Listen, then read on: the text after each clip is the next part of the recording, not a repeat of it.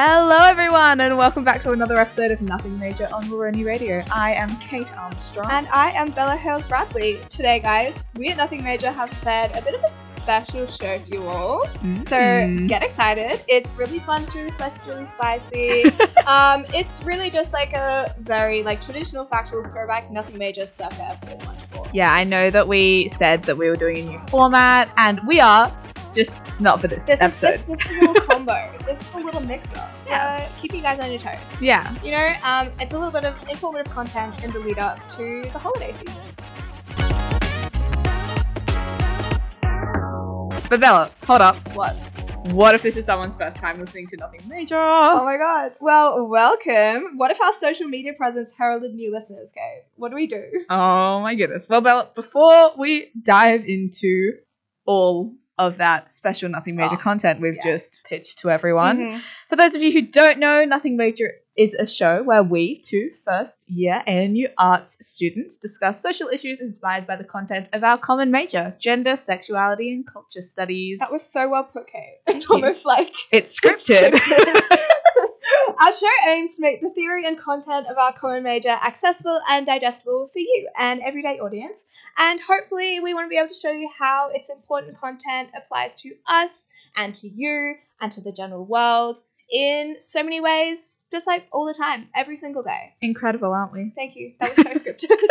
A big thank you to everyone for your engagement with our Instagram and Facebook platforms. We're absolutely delighted to see that you're all ready to jump onto the new show as soon as it's released. Yes. We had amazing feedback from our Taylor Swift episode last week, and it was really exciting. Even though we took a brief hiatus, you were all ready to get back on... hiatus. Oops. We were ready to get back on the Nothing Major grind No, as soon you just have to forget that we abandoned you for 2 months. That's true. But we're back now. We're back now. This is our second episode in 5 days. Let's go. We're making ground. If you haven't found any of our social media pages yet and have no clue what we're talking about, don't stress. Head over to Instagram and Facebook at the handle Nothing Major Waroni, which you can also plug into YouTube to find video recordings of some of our shows. A big apology that last week's show was not able to be uploaded to our YouTube platform. Our camera ran out of battery halfway through, and if you've listened to the episode, that would make sense. You understand why, because that episode is an hour and a half long. An hour and a half of us talking. It's an hour and a half of a really excellent episode. Yes. Would highly recommend sitting down, get yourself a cocktail. Yeah. Sit in the sun, because Holiday the weather season. has been phenomenal. Yeah. Cocktail, sit in the sun, and then listen to an hour and a half of Nothing Major. Treat yourself. What better way is there? But yeah, you just won't be able to watch it because our camera died. Yep, but we hope that we'll be able to upload this show for your viewing pleasure. Waving to the camera.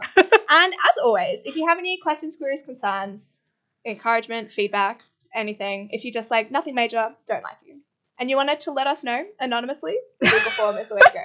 Otherwise, if you really wanted to cyberbully us, Bella, no! I'm not encouraging cyberbullying. Constructive criticism. Yes. No, definitely would prefer constructive criticism. We only encourage constructive criticism. Well, I'm not exactly encouraging cyberbullying. Let's continue. Well then, so Google form, which you can find on the Facebook page. Yeah. Or our email at radionothingmajor@gmail.com. Alrighty, now speaking of the Google form, let's get into it. Let's dive into it, because there was some really hot content on the Google form this week. Yeah, I really have to compliment one of our beautiful viewers. We love you. Who you know who you are. You know who you are. Who posted their running commentary and thoughts on the show as they listened to it. It was incredible and super sweet of them as well. We love Nothing Major stands out there who are, dedicating the time to write notes. We encourage you all, in fact, to write. Since uni's over, you've got to keep on the grind. Yeah. Know? Even if you don't, and if you don't go to uni, if you are graduated, or my sister who just graduated high school, I don't know, she's... Or, an adult with a working job. That's so true. But you feel like writing notes for something. Yeah. Nothing major. Go for it. Really retain that information. So then when you're in an argument with someone on the internet, pull out those Nothing Major facts. Yeah, exactly. Yeah. All right, so what did our lovely viewer say, Bella Bradley? Oh, they said so much. It was so good. But it was there's so much stuff. Wait, Kate, where do we start? I feel like the idea of the white woman victim, what they brought up is that actually present in all of T-Swizzle's albums? Why did you just say that? Why did you just call it T-Swizzle? Like Folklore and Evermore, and for me at least, to be honest, like my Taylor Swift. I'm so sorry. I'm not listening. All I can think about is the fact you just called her T-Swizzle. Like, our ratings just went down. Everybody just stopped listening. Just lost our entire audience of cool people. Yep. If you're still listening, I'm sorry, but you're not cool. Oh. For context, guys, Bella would have paused and stopped listening. I would have, if I'd been listening to a podcast and someone had referred to Taylor Swift as T-Swizzle, I think I would have deleted Spotify off my phone. Oh no. Which means you couldn't have listened to Folklore and Evermore, the two albums that our viewer suggested didn't talk about the white woman. Mad listening. Because I've been listening to Folklore on the bus on the way to work a lot. And my favourite song on Folklore, come at me, is The Last Great American Dynasty. Mm-hmm. Which she played on repeat at our house the other day. I did. We listened to about 4 times. Yeah. But I don't think you can separate race from that. When you're thinking about an American dynasty, you think colonial. You think big houses, you think old architecture, you think old money, you think rich white people. And I can't remember the lyrics of Great American Dynasty. Yeah, pull them up. Go on the fly research. But I feel like there's probably some, like, at least some, like, white nostalgia there. You know? Yeah, there definitely is. On the go research, guys. I'm looking at the lyrics. We really said this episode was going to be informative. So we didn't script this bit, that's why. Yeah. But anyway, yeah. So I do think that while it's less there, but I also think that what we discussed is that she played on her whiteness as a way to gain a fan base. Yeah. And I think now that she has a fan base, she doesn't rely on it as much. That's kind of why maybe you might not think it's as prevalent in albums like Folklore and Evermore, and even now, like, in Red, Taylor's version. Yeah. Like, when you think about, like, the 10-minute All Too Well version, that's very much just, like, a relationship. There's nothing distinctly white about that, except for the way that it was cast. Yeah. And I think the only reason, kind of like you were saying, that she was able or is able at all, just to make the argument, if she is able at all to separate herself from that, it is only because she used that as her foundation and therefore is reliant on it, whether subconsciously or I think when we were discussing whiteness and Taylor Swift, we talked about her building an identity on whiteness, specifically in the country music genre. And then I think it's probably a bit unconscious now for her to maybe fall back on her whiteness as an identity ploy. I don't think it's something that she does automatically anymore. I don't think it's something that she relies on, but I think it's there, and I definitely think that's why the comment of it being a bit less noticeable in albums like Folklore and Evermore is a very valid comment to make, because I think it is less, except for Last American Dynasty. I think that's mad old white people energy. Yeah, I mean, go listen to The Last Great American Dynasty. It's an excellent song. Bella's promotion for Taylor Swift. Taylor Swift, if you're listening, I love you. So our viewer also said that they really liked our discussion of Dolly Parton and the Chicks, which is really cool. Because, you know, I think that obviously going into a Taylor Swift thing, well, because we were talking about the country music industry in general, we needed them. We needed those examples. But the main thing that they kind of said was in relation to Dolly and how her whiteness and like playing into whiteness was so present there. But I don't think that we actively think, Dolly, maybe we do. Like, if we're actively like, like Dolly is mad white vibes. I don't think if Dolly was black, she would be A, half as famous, or B, have the identity that she does now. Well, would anyone in the music industry? Cultural icon. Yeah.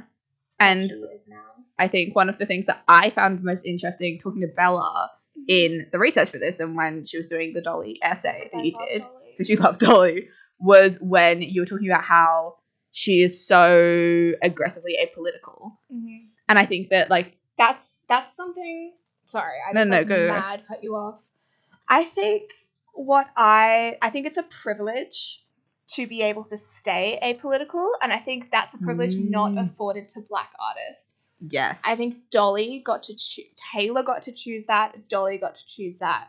But I think, like, you didn't see any Black artists stay silent in the Black Lives Matter movement. Yeah. But you saw a fuck ton of white artists stay silent during that. And I think that is a privilege afforded to white people because, as we talked about, whiteness is seen as the racial norm. It's seen, and like Blackness is the racial other, which is obviously, go listen to the last episode. It's an hour and a half long, but we discuss this in way better detail. Yeah. But I think basically, when you talk about Dolly Parton and you talk about being apolitical and you talk about Taylor and her Taylor's choice to be political. Yeah. Go and watch the Miss Americana documentary on Netflix, which goes through that in detail, because I do think that was a really difficult decision for her, but I think that's a decision that's not afforded to Black artists. Yes, in a way that they don't have the choice. Also, because we associate particular identities with particular things. Yes, I think that's the big thing. Like, if you saw a more apolitical Black artist, I don't think.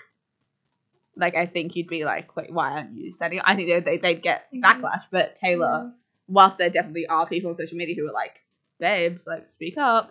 Like, it's dropped easier. It was way easier for her to stay apolitical and way easier for her to immerse herself in a socio-political online presence as well, if you know what I mean.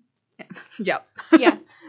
Anyway, is there anything else that we should discuss from that? I think just, like, the all caps of, like, I was never going to tell, like, just, like... I was just looking at that! Like, so good! Just, like, part of it, just, like, Jesus, that book is insane. I just think, like, this is amazing. And then the last comment the DiCaprio graph. Yeah, I just think that's really amazing, and we love you so much. But, yeah, that's the main thing. I think all we'd be doing if we kept talking about it was just redoing the last episode, and we really need to make this episode not an hour. Yes. So, we promised you serious, nothing major structured content. We hyped up that serious, educational, nothing major eps. So, Kate, what are we talking about today? So, for this episode, we've chosen to look into gender inequality in Cambodia and the specific concern of human trafficking in the country. Okay, so you might be thinking, a bit random. Nothing major. You usually give us like this is what's happening in the world. Here's our topic for this week. Yeah. And then you're probably sitting here like I understand that, like, human trafficking in Cambodia. Like, I understand why that connects to nothing major. But it wasn't on my Instagram page this week. But, like, just kind of came out of nowhere. Yeah. Explain. Okay, please. So, in the lead up to Christmas, in the 12 days leading up to Christmas, I'm working with the AusCam Freedom Project to raise funds for them. So, AusCam is a fantastic organisation which works towards creating a safer life for girls in Cambodia with early intervention initiatives aiming to end trafficking before it begins. I think that's one of the things that I really find interesting about the organisation is that it really founded in grassroots programs as well as emergency support. So one of the main focuses is like education and supporting girls. So they have a program which allows you to help them raise funds, and you get like a service. You get a service certificate. Yeah. Like, so you can say that you've helped the charity, but also there's a potential to win an internship with the organisation. Hyping myself up, guys. Which would obviously be amazing. Which would be incredible because it would mean that my Instagram activism, because I'm super cool and I erected an Instagram page. So, guys, I'm basically incredible. Of course. I made a post. It was crazy. I've basically done the whole organization.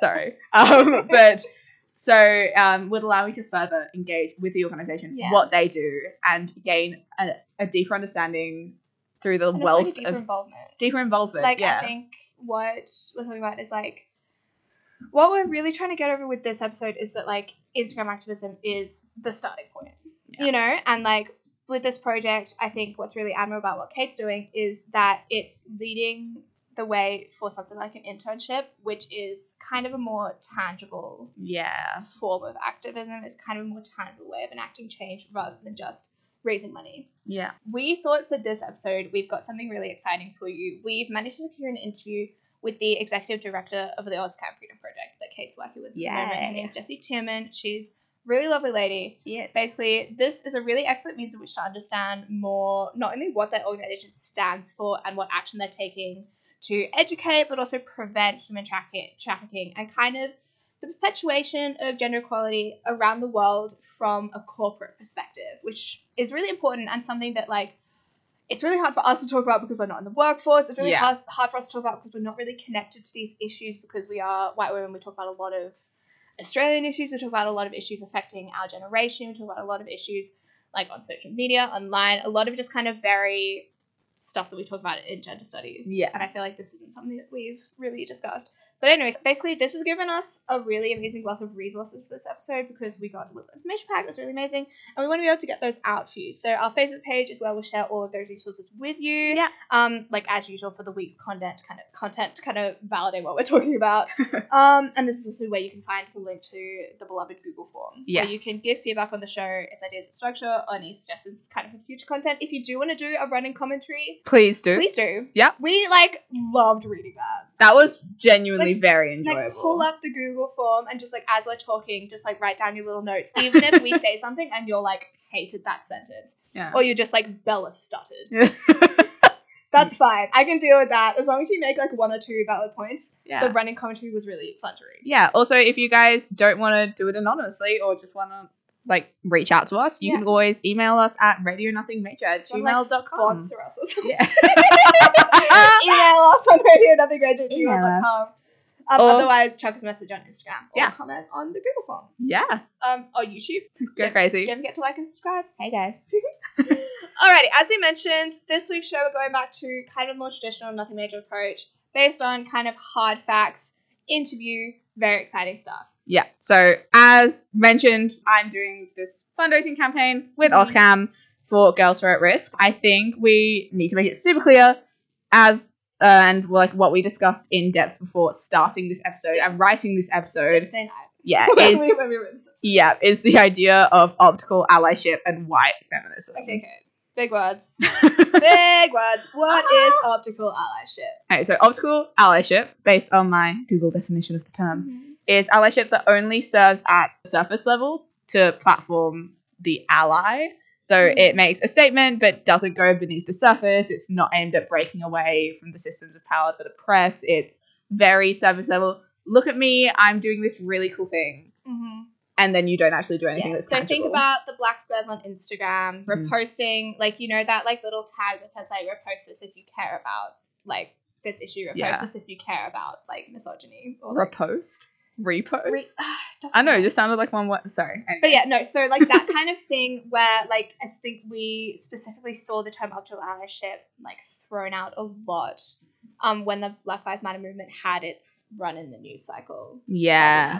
Because people obviously posting black squares, people were, like, posting resources. You have the filters on Facebook that you can put over your profile photo. Yeah, people were posting that thing. But then what we see now is that a lot of people have kind of, forgotten about Black Lives Matter. It's really funny, guys, but, like, the systemic discrimination didn't go away. Didn't go away in March 2020 when it stopped being cool to post on Instagram. But also then I think, again, people have also not done the work to unpack. I think as white people, not doing the work to unpack how racial bias affects us literally every day and only posting a black square being like, I don't think black people should die, but also I sometimes have racial bias. Yeah. I'm like, there's a lot to that. Like, I think optical allyship is tied a lot into corporate activism. It's tied a lot into how can you make money from this activism, not how can you enact change. Which, relating back to AusCam, how is making money, making donations, going to enact change? What are kind of the dynamics there? That's all that we're going to be asking Jessie in our interview. Basically, so it's doing something to look like you care about a cause without actually putting in the effort to dismantle any systems. Yeah. Which is why we need intersectionality. Another big term that we will explain. Woo! So intersectionality is a term coined by Kimberly Crenshaw. What a babe. It refers to the way... She is a sociology professor. Not to diminish her career. Yes. It refers to the ways in which different aspects of a person's identity can expose them to overlapping forms of discrimination and marginalization. So this is something we mention a lot. We are literally every episode, I think. Intersectionality, because it is so important. And really important for us to tell you guys. So we're two white women. We're able-bodied, financially stable, like very well off, going to a very prestigious university. We're lucky enough to go to university, and we're in a very privileged position in life. In a first world country. Yeah. Blah, blah. So as not to try and crown ourselves, the saviors of all of the causes that we ever talk about, and specifically this cause, because we aren't. Yeah. Go us for, talking about it. Yeah. But we're not. So we want to just start with a couple of disclaimers before we actually dive into the content and the interview with Jessie. So, like white savior, white feminism, they all really intersect in a cause like this. And it's super important to bring up because it's basically, like, what we can see is sometimes even people do this unconsciously, is, like, just ignoring intersectionality and thinking that womanhood is, like, the peak oppressive force. That's what we see a lot on Instagram. Is like white women being like, oh my god, I am mad oppressed because I'm a woman in America. And we're like, babe, maybe not. Like, just forgetting that things like race, geography, socioeconomics, politics, these things intersect with gendered violence and gender-based issues to compound them into these really, really aggressive, terrible issues in a way that I think white women can very easily forget about. So we obviously know that, like, this is not the case. Yeah. Like, these things intersect. That's just how the world works. Yeah. We see that women of colour are far more likely to be forced into or stuck in these cycles of violence and oppression, like AusCam talks about. The same as trans women. Like, we are both cis women. Yeah. Like, just mad issues. Yeah. It's specifically compounded in trans women of colour. Like, the list goes on and on and on, and that's why white saviorship, white feminism, and intersectionality is such important time to bring up before we get into something like this. Yeah, definitely. What I think we want you to take away from this, and I don't think that social media campaigning alone will ever be sufficient to give this cause like proper exposure. So it definitely feeds into a white feminist approach of the social media campaign and popping something on your story and being like, I'm a feminist, and that being like, oh, my activism is done, I decided to spare 5 seconds of my day towards this cause. And like, if you guys listen to our second episode, fuck men but not literally, excellent. I would highly recommend you go listen to it. You would know it's something here we here at Nothing Major don't believe in. We don't believe that you are not reaching the end goal of activism by posting on your story. We've said it once and we will say it again. Instagram activism, Facebook activism is the first step. Yes. It should never be the last step. If you are getting into a new cause, get on Instagram. Get those resources, but that is the first step. Yes. I just think it's super important, and the world of social media has opened us up more to these issues. It's let us explore them more. It's let us interact with them more. Yeah. But I think it's also let us fall into this pitfall of thinking that is the final way, the only way, that's like the best way to go about it. It is not. You need to know your research and you need to actually engage with those ideas. It's a conscious thing. Exactly. All right. Disclaimers. Serious. Let's go. As always, we want to disclaim here at Nothing Major, we use terms such as men and women. Where suited, these terms are not situated within the traditional binary and reference individuals who may align within or outside these structures, i.e. when we say women, it encompasses all women and anyone with which women-aligned experiences might resonate or generate an understanding of specific issues that we discuss. Yes, of course, and specifically in terms of helping like women in Cambodia. We'll be talking about that more when we interview Jessie. We're not the last step in the process of this activism or change for like these people. Neither is a small Christmas campaign or any form of social media, but rather it's the engagement, awareness, and access to this information that really gets the ball rolling. And it's organizations that like AusCam that do really tangible help. That we're going to unpack and look at in a bit more detail when we interview Jessie. So time to dive into the substantive of the show. Woo! To discuss these facts and figures effectively, we interviewed the lovely Jessie Tierman, who is the executive director of the AusCam Freedom Project, like we said. So let's take a listen. We're with Jessie here from AusCam. We're really excited to be doing this interview, and we're really lucky enough to be spending a bit of time with her today. Hi, Jessie. How are you doing today? Yeah, I'm well, thank you. I'm over in the States, the tundra. It's about -10 degrees here most days. So, yeah. Oh, no. Living life. we only just got our first bit of sun in Canberra yesterday, with it actually getting above 20 degrees. So the weather's just being a bit crazy at the moment, I think, around the world. But we don't need to unpack climate change right now. So yeah, right. I'm talking about AusCam. So first of all, could you just tell us a little bit about what AusCam do and what you guys do with AusCam?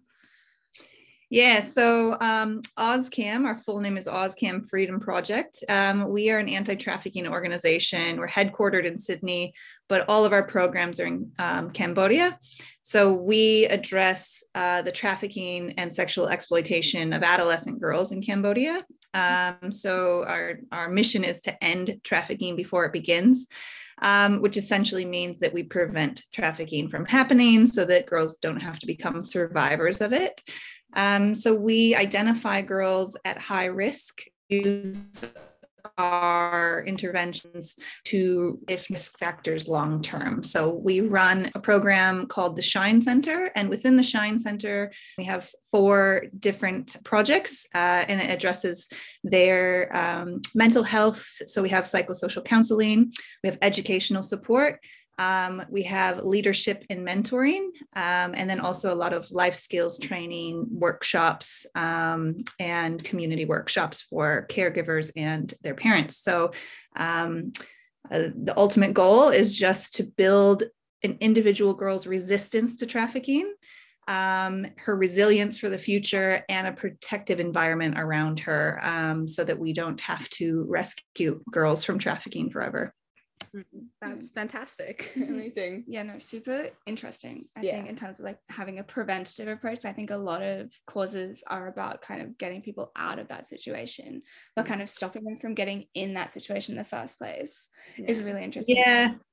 I mean, listen, I've worked in anti-trafficking for 15 or 16 years. I've always worked for rescue organizations. So I started in Latin America and then West Africa and on to India. They all do the same thing. So not to say that it's not really crucial, valuable work to rescue someone from the depths of modern slavery and forms of human trafficking. But it's not a sustainable approach to ending it, because there just aren't enough first responders, police, investigators. I mean, just the sheer number of people in slavery and trafficking around the world is just too enormous. So the response will never be able to meet it. So again, not to say it's not valuable, but I think the only sustainable way to approach human trafficking is through prevention. And there's just not quite as much funding for it, not quite as much attention on it. It's not as glamorous. That's a horrible descriptive word, but it's not as glamorous, and it's not as attractive for a lot of supporters. So yeah, it's something that I'm really passionate about. I want more people to understand the value of preventative work and that sort of systemic change that we need to happen in order for there to be even a dent in the number of people we see enslaved today. Yeah, I think it's one of the things that I admired most about your organization and joining this, and one of the things that encouraged me so much to raise funds with you guys was the really like grassroots foundational approach, because I feel like that is just needed in so many places. And obviously we're trying to fix the problem that's there immediately, so people's first response isn't necessarily going to be all right, so let's look at education, let's look at the facts, let's see where this is coming from and prevent it for future generations. Yeah, no, definitely. Yeah, so you said you started like 10-15 years ago. Why did you start specifically with AusCam? Was it kind of for that reason, if there was nothing really in the field that kind of had this approach? Yeah, so just to clarify, I didn't start AusCam, so I just want to make sure that Julie Dowse and her husband Jeff started the organization nearly 10 years ago. We're about to celebrate our 10th birthday next month, so that's really excited. I started with AusCam about 4 years ago, and yes, I was attracted to AusCam because of the approach that they took. So Julie and her husband lived in Cambodia for many years and started this organization because they saw so many girls working at night, working, I'm quoting, this podcast, you can't see my air quotes, but working at night in brothels, on the street corners, working in commercial sex trade. And none of them had an education. So that's why they started AusCam with a focus on education. And now fast forward 10 years later, we know that education is not necessarily the only indicator of a girl who may be at risk. And in fact, after some recent research and a needs assessment, we've learned that the majority of girls who had been trafficked, in 2021 were all enrolled in school. So that is to say that a scholarship to, go to school, or even materials to be able to attend school, wouldn't necessarily prevent a girl from being trafficked or sexually exploited. So yeah, I was attracted to AusCam because of the mission in prevention, but also because of its really multi-pronged approach. You'll see a lot of organizations out there with all good intentions, but who just really focus on education. And so they give school scholarships, or they may host, life skills training or something to complement that. But it's all based on the assumption that education will keep this girl safe. So AusCam is centered around case management. It's centered around social work. It's centered around having strong relationships with each girl so that we can detect all of those various indicators. I mean, humans are complex creatures. And, you two are enrolled in school right now, and that doesn't make you immune to abuse in life, or a bad relationship with a boyfriend that turns into potentially an instance of exploitation, for yourselves. So we have to recognize all of those factors that contribute to a girl's sort of risk level. Yeah, amazing. One of the things that we spoke about a lot in the call we did the other day, where we got to learn a lot more about the facts and stats about this issue. We talked a lot about cyberspace and how that's changed our understanding of people's access to girls and how that's impacting them. Would you be able to speak on that for a little bit? Yeah. So, I mean, if you could rewind 2 years ago, before anyone knew what COVID-19 was, all of our girls were in school. And so we have nearly 200 girls in our case management. And then we have an additional 200 to 250 girls who just attend some of our programs. But let's talk about the 200 girls we have in case management. That means they have a designated caseworker or social worker who checks in with them, follows up with them regularly, and provides all sorts of interventions when they need it. So it's their support person. All of our girls were in school. All of the case managers were really looking at the girl's educational outcomes, her attendance in school. Was she passing her exams? Did she have plans for the future after she graduated? So it was really heavily education focused still, and then we did have all of these other programs that we ran. But then in 2020, in March, all of the schools closed down. So now, we're hoping to be able to measure if a girl was at risk heavily by whether or not she was performing well in school, what was she attending school. But now we're expecting all of these girls to attend school online, and all learning transitioned online, just like, billions of students around the world.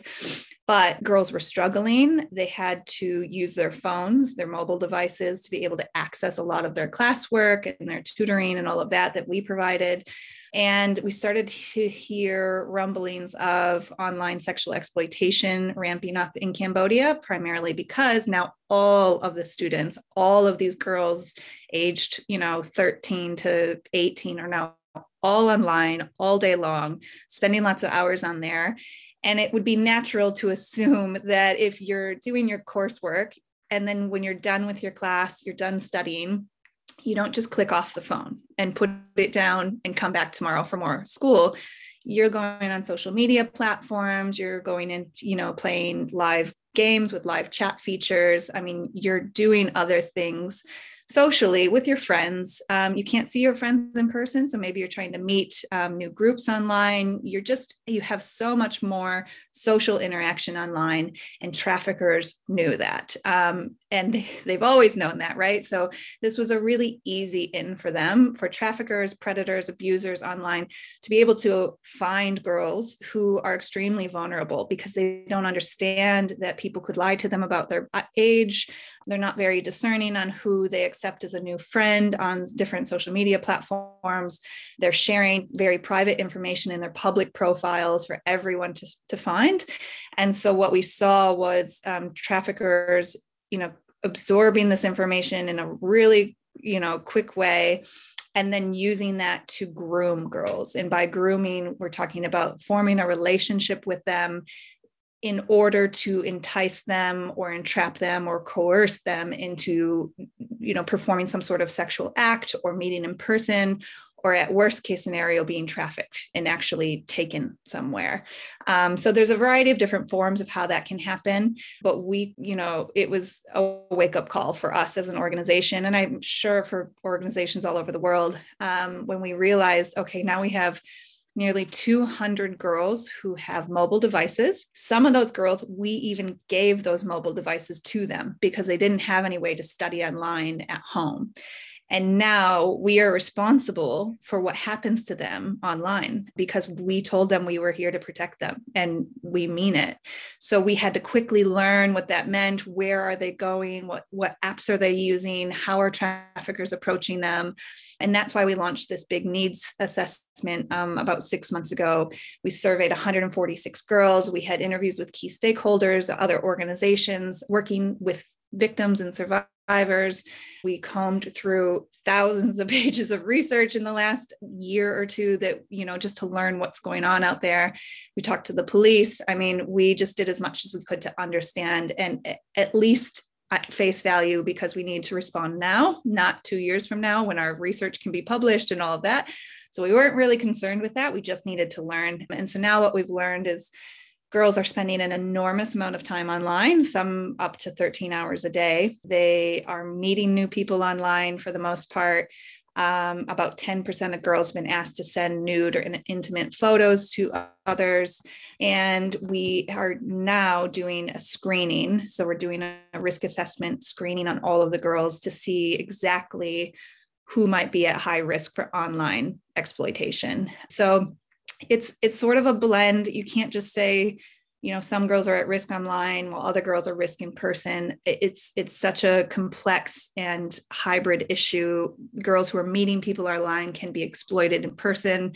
Girls who are meeting people in person can be exploited online by them later. I mean, it's just an issue that we just need to kind of learn more about. And as we learn more, we're responding in different ways, and really trying to refine our programs, our workshops, our campaigns, our outreach, to be able to identify more girls and respond to the needs. Just kind of working on your feet, I guess. Yeah. Super difficult, especially with organizations.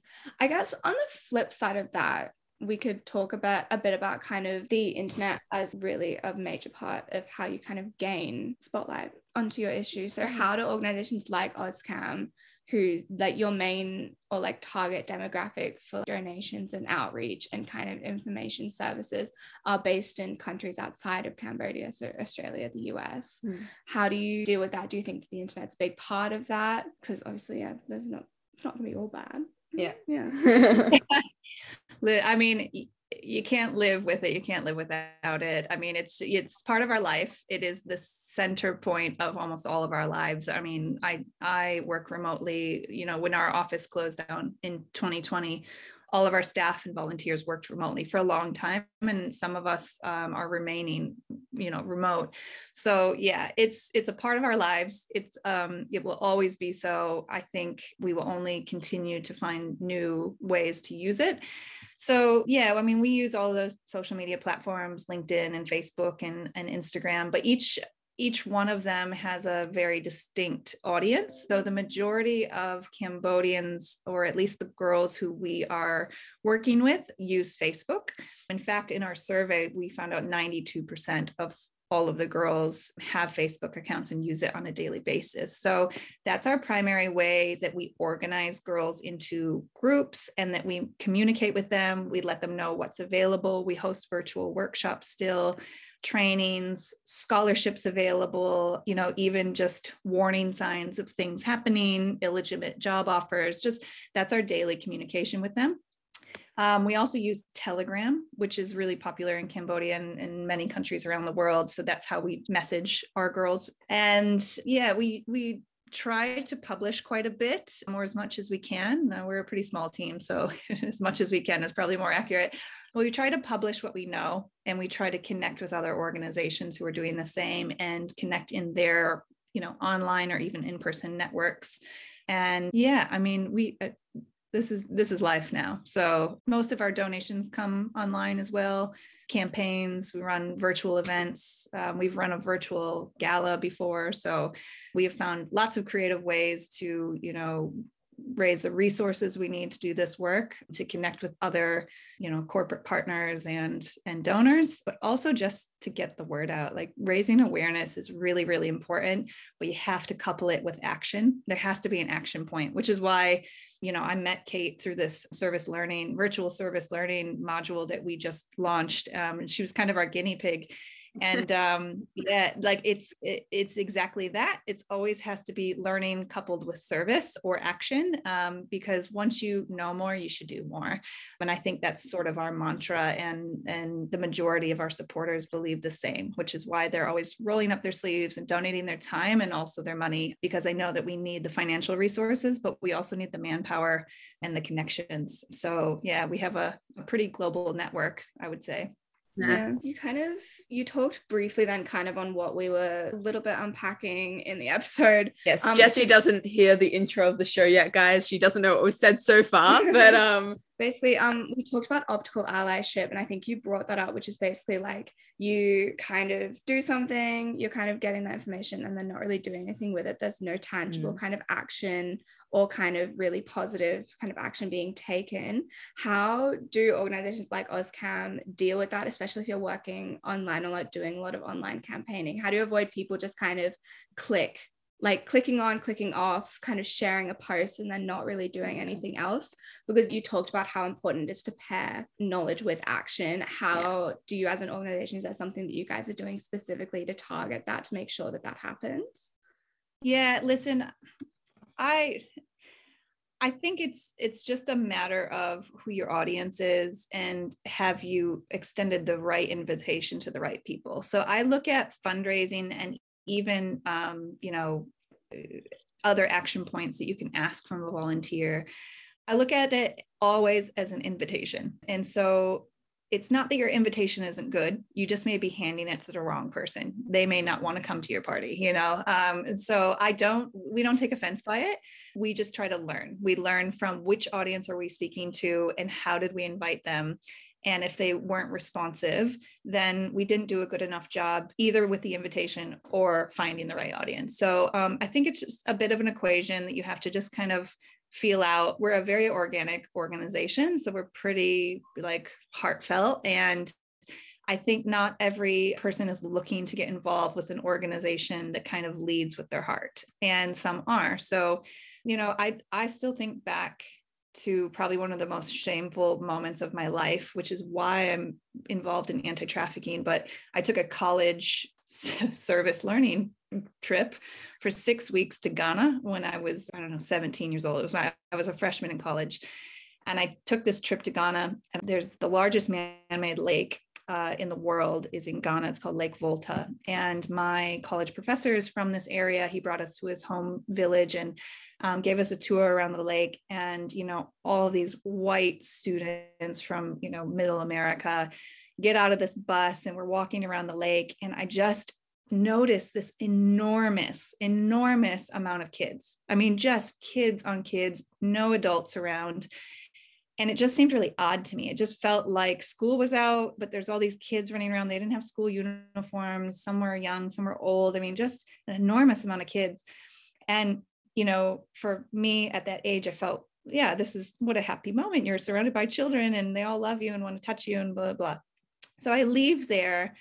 And then I asked my professor about it. He gave me some explanation that some parents from the city will send their kids to this lake to be cared for by their aunties and uncles. And I just thought, okay, that doesn't really sit with me. I don't understand why I don't get that. And so I started to do research, and very quickly I found out that there's a large number of children trafficked to this lake every day. They're sold for $20 by their parents, and they're told that they're going to live a better life with an auntie or an uncle, an extended family member, but instead they're brought to the lake they're sold to another fisherman or trafficker on this lake, and they might be sold 8 times in the first few weeks, and their name is changed and they can't remember where they're from, and very quickly they're just lost into this system of slavery.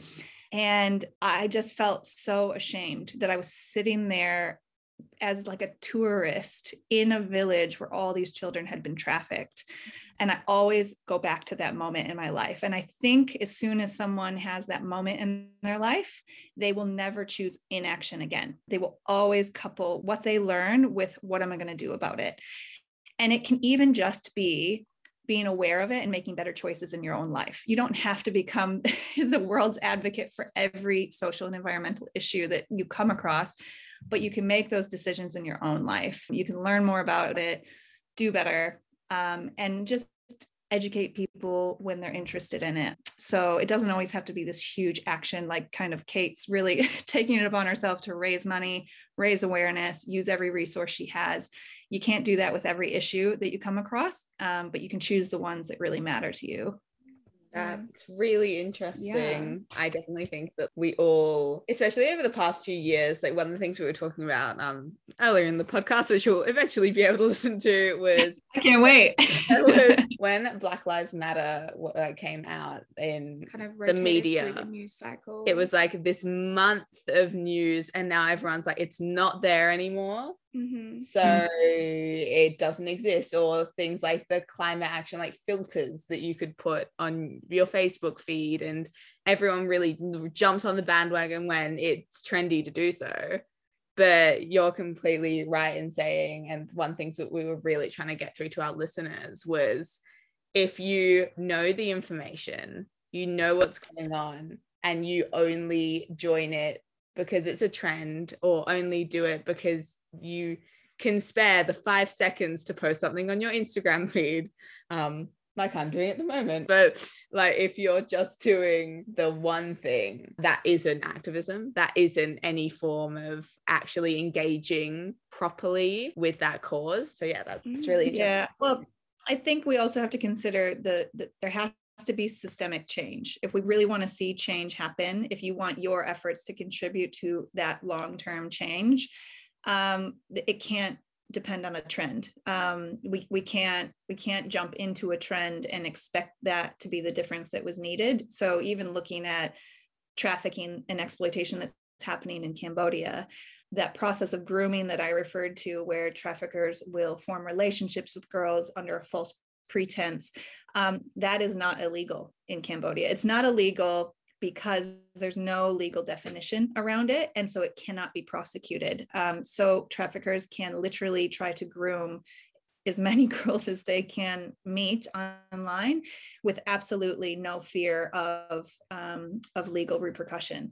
That demands systemic change. That is not a trend. That is not something that a trend will even remotely touch. It demands systemic change. And so you have to think about how your action might contribute to that systemic change that needs to happen. And maybe that's signing a petition to be able to take that to government in Cambodia and, have it be made aware and start the process of putting legal framework around it. Now that's a big ask. And, I very much simplified that there's some petition out there you can sign. There isn't one yet, but there will be. So keep an eye out for it. But, we have to gather resources. We have to gather stories of victims and survivors of this sort of, grooming process. We need to be raising awareness about it when the time is right as well. So there's a bit of a process around it, which is why we really rely on organizations that know what they're doing. And so you can choose the ones you trust and then let them lead the way and let them give you opportunities to engage and then choose how you want to do that. But I absolutely agree with you. Like a click online is not going to do anything. Changing your Facebook profile, it's nice. And it does help raise the public awareness, but it might not be targeted enough. It's not an actionable item that's necessarily, going to tick that one box that we need. So yeah, I would agree. I think that there's a bit of confusion behind what people think is activism, easy activism versus strategic activism. Yeah, definitely. Yeah. And kind of what do you think the extent to which AusCam will be able to do that kind of cultural change that you're talking about? Because obviously there's a level of which you are coming into this issue with the knowledge that you're still, I don't know how to articulate this. Yeah, like obviously not everyone on your team is from Cambodia, has experienced these issues personally and understands it to that extent. But yeah, from an outsider's point of view, how do you think you guys, including donations and Instagram and all of that kind of those fundraising methods, how do you think you're going to be able to change that systemic issues and the culture? It's a big task. Big task. Just a bit. Yeah. So see, all of our programs, so all of our staff, all of our program staff, I should say. So I'm obviously originally from America. I've been in Australia for many years now, but all of our program staff, all of the staff that help design and implement and the programs and work with the girls are all local Khmer speaking Cambodians. Most of them are actually from the communities which we work in, where the girls are from that we work with. And all of our programs are inspired by and designed with girls that we serve. So we do focus groups. We ask their opinions more often than not. We want their input in the design of the program because they know what they're experiencing and they know what works and what they respond well to and what their peers might respond well to. So we quite often consult them about what's working, what's not. And, like you said, we just remain really flexible and malleable. Now, my job as the executive director is to drive the strategy. So to make sure that everyone who's doing that really hard day-to-day work, to make sure all of that is in line with what we believe will create systemic change. So we're constantly working together to make sure that we're, checking in on our progress and, taking note of our mistakes and failures. And, anyone who says they don't have that is a liar. We have lots of failures because we simply, that's the process you have to go through. You have to figure out what works, and even things that work will eventually break. And then you have to, decide how you want to change that, fix that, change your path. So yeah, we do take note of environmental factors and do all that. And so as I'm watching the strategy, I'm making sure that, we're making that progress and that impact that we want to make, but simultaneously trying to bring people into the fold, who are the people, what are the resources, where are those connections that we need to be able to fuel this work. So that's our job from Australia. We don't run the programs. We just keep it going and try to invite as many people into that as possible. And then identify those times where the time is now, we need activism, we need this or that, and just try to, really keep ourselves very focused on what we're doing, because it's very easy to get off track, especially even if you had like a big donor come to you and they said, we love what you're doing, but we want, to give all of this money to university scholarships for the girls. That could take us off track, because not every girl wants to go to university. Some girls want to go to a vocational training, or some girls have a small business they want to start. So we have to always remember that our core mission is to protect girls at risk. And we have to, make sure that we're fueling the right components of our program. So yeah, I do believe we will create that change, and we all sort of play our role in that, which is why we always invite volunteers or anyone who wants to get involved. We always have roles to fill. It just might look a little bit different depending on who you are and, the timing.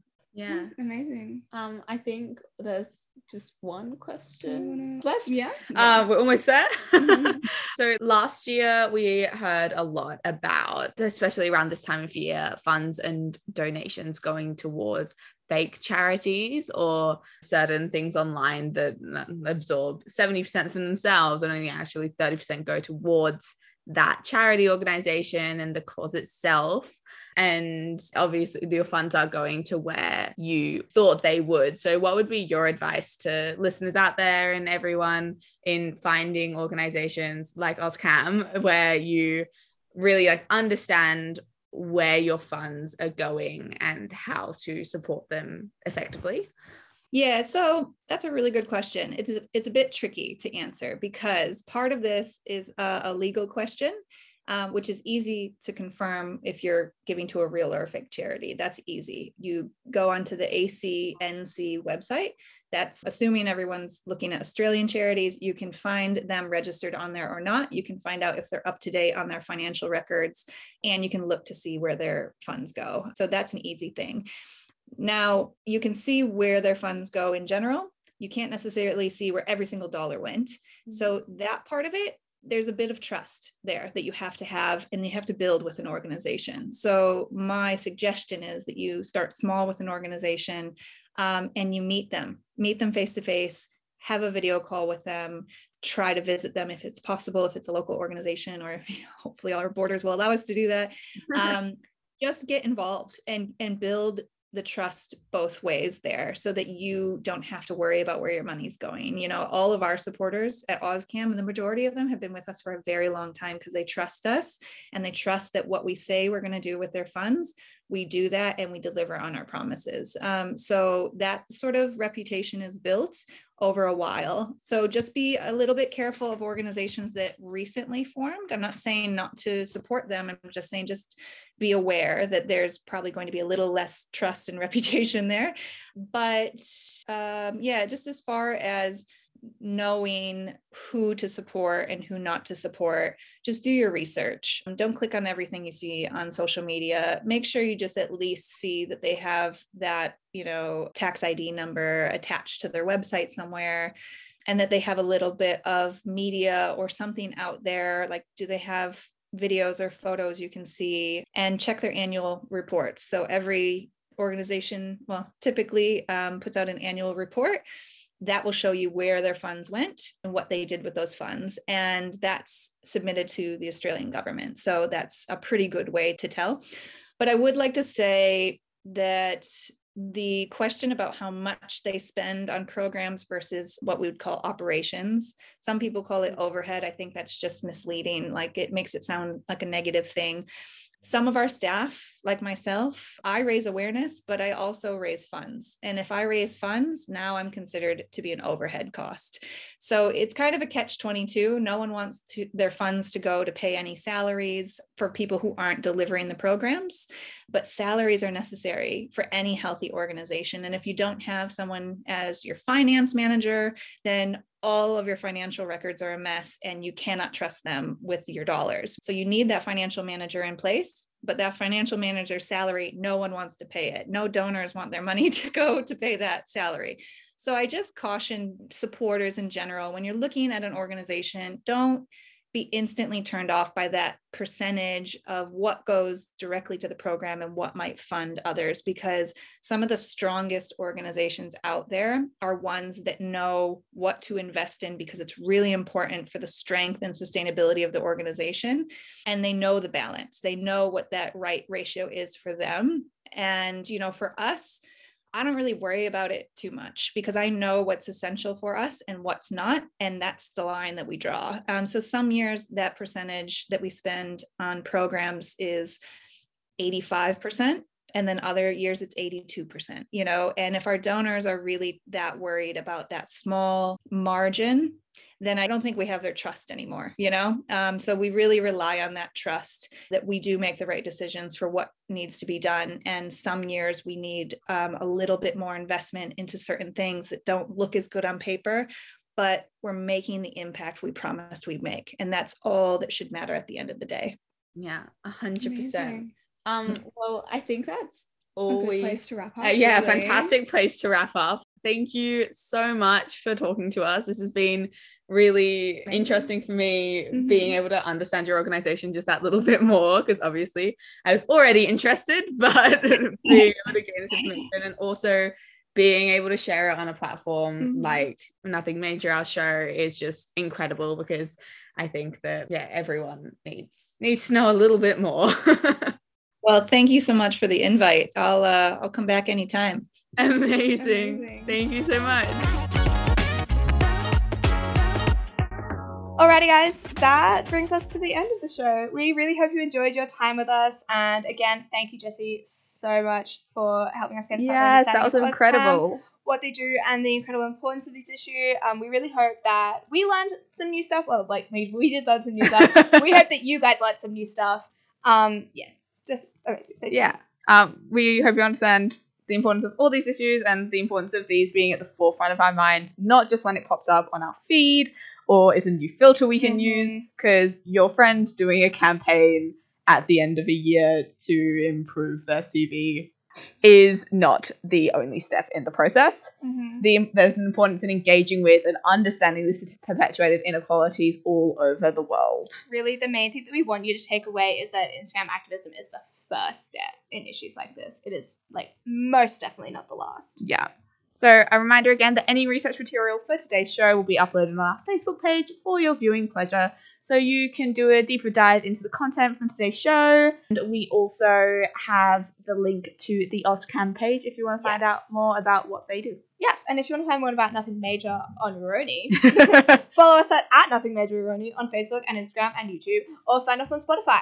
Otherwise, if you want to get in touch with us, if you have any special comments on this episode, if you want to participate in our show or have any suggestions, please don't be afraid to send us an email at radionothingmajor@gmail.com. No caps and no gaps. Also, always feel free to shoot us a DM on Instagram, interact with our stories, which hopefully allow us to engage more with you guys. Yeah. And get your opinion on the issues that we discuss and the structure of the show.